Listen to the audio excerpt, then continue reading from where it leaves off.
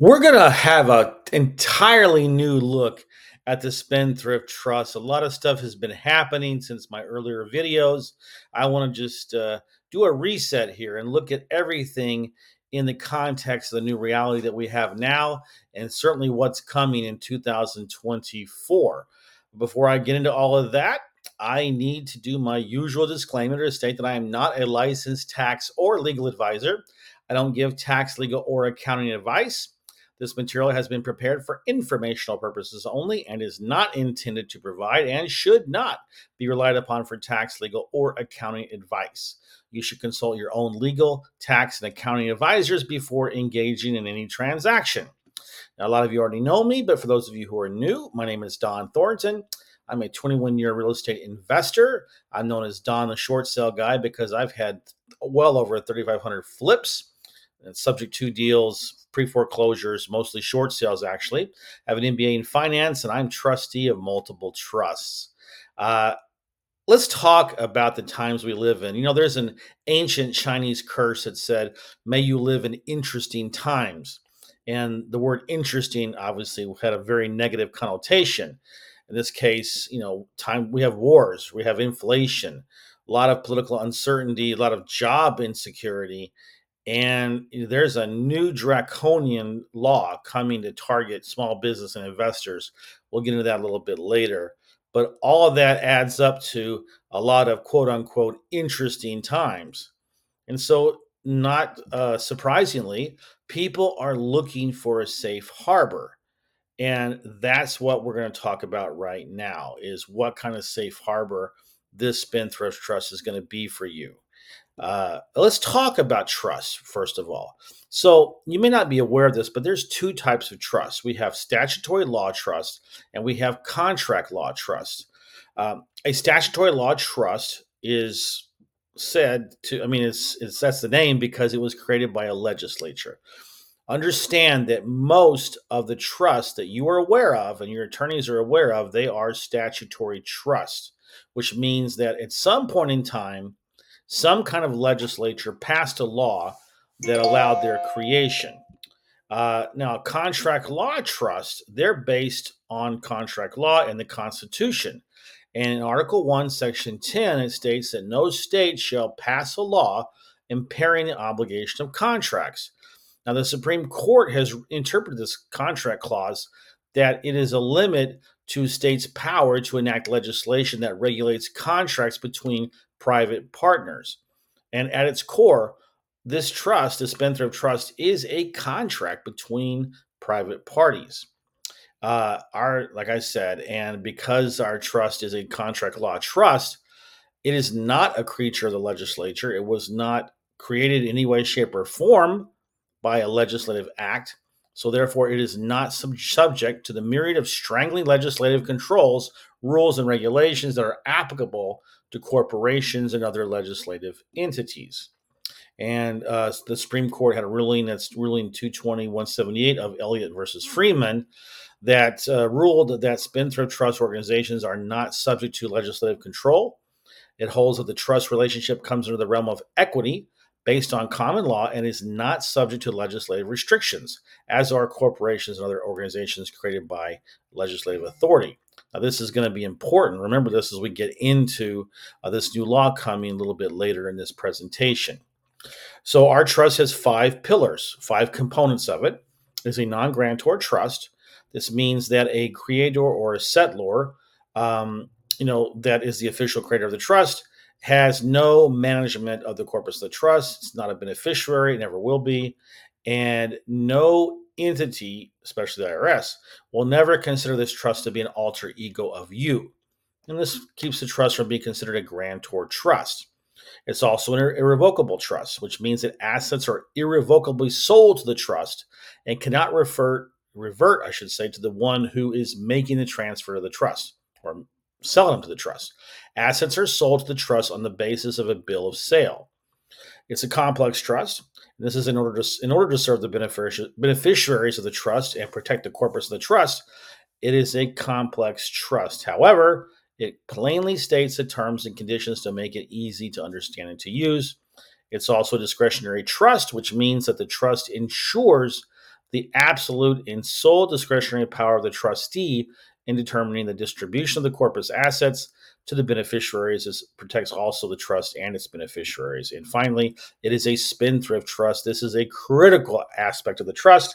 It's what provides the trust incomparable asset protection. I'm not kidding.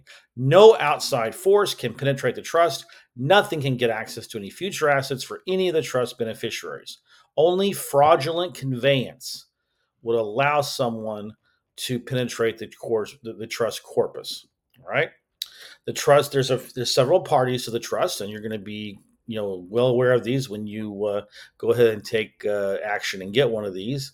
The settlor, as I already mentioned, only has two functions: to be the official creator or grantor of the trust, and to use their social security number to get the EIN number for the trust. That's it. Your EIN number is not, your social security number is not used at all. And when you receive your trust book, that person signs a total of 3 forms inside the book, which removes them completely from the trust. There's a compliance overseer. The compliance overseer has full control of the trust. They can add trustees to manage the trust at their whim. And there also can be more than one compliance overseer if you have a husband and wife, for example, or just 2 partners. And a compliance overseer cannot be a beneficiary. We are all familiar with the term trustee. The trustee holds legal title to the trust. The trustee directly manages the trust on behalf of the beneficiaries, and there can be 2 trustees if you want. Again, typically it's husband and wife, and trustees have the power to add or remove beneficiaries at their leisure. There's no limit. They can add one, today and get rid of that one tomorrow. And a trustee cannot be a beneficiary. Now, beneficiaries, you got to have at least one inside the trust for it to function. And of course, there can be as many beneficiaries as you want. And they have beneficial interest in the assets of the trust, but they're not allowed to manage the trust nor have any records or any access to any records. Okay. And then I'm going to continue with the beneficiaries here, where I say that they don't receive distributions from the trust. Well, they can, but typically we don't do that, as that would be a taxable event for the beneficiaries. The trustee can pay for legitimate trust expenses on behalf of the beneficiaries. In other words, you can pay for something for them, but not give them the money for them to buy it. Okay, these are considered trust expenses for accounting purposes, and they are not taxable events for the beneficiaries when the trust pays for something on their behalf. And a successor trustee, well, it's always good practice to have somebody that will take over for the trustee in case something happens, incapacitation or death. If that's the case, that a successor trustee takes over and continues to manage the trust from there on.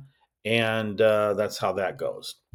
Now, let's talk about how we get assets to the trust. You already know it's an irrevocable trust, so they have to be sold. So there's a very specific procedure that has to be done. We have to sell them on a cost basis price. I'll get to that in a second.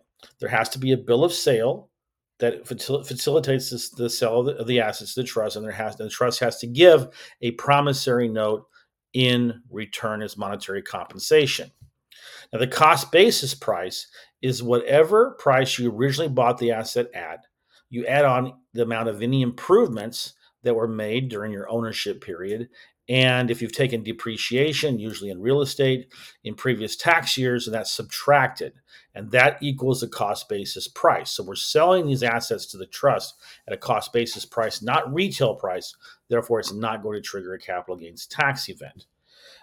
There is a bill of sale. This is a private document. It is not recorded. When you sell your assets to the trust, you're going to make a list of them. That's called Exhibit A of the bill of sale.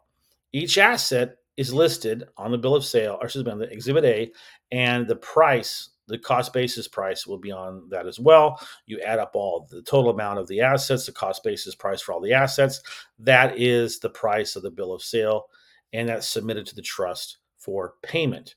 And like I said, the trust gives you a promissory note, not cash. It's like a promissory note, it's like an IOU. Promise to pay can be called a demand promissory note. The bottom line is that the trustee can withdraw that money on demand, and withdrawals are considered a return of capital for the trustee. and that is not a taxable event. And when you withdraw money, the promissory note is reduced by the amount of the withdrawal. So as you sell more assets in the trust, as you take more withdrawals, the promissory note goes up and down depending on what the how much you've sold in the trust and how much you've taken out. The trust offers Spendthrift Trust offers ironclad asset protection. I mean, the Spendthrift provision can protect your assets from lawsuits, from seizures, from court turnover orders. It's even as powerful to be able to stop eminent domain lawsuits in their tracks.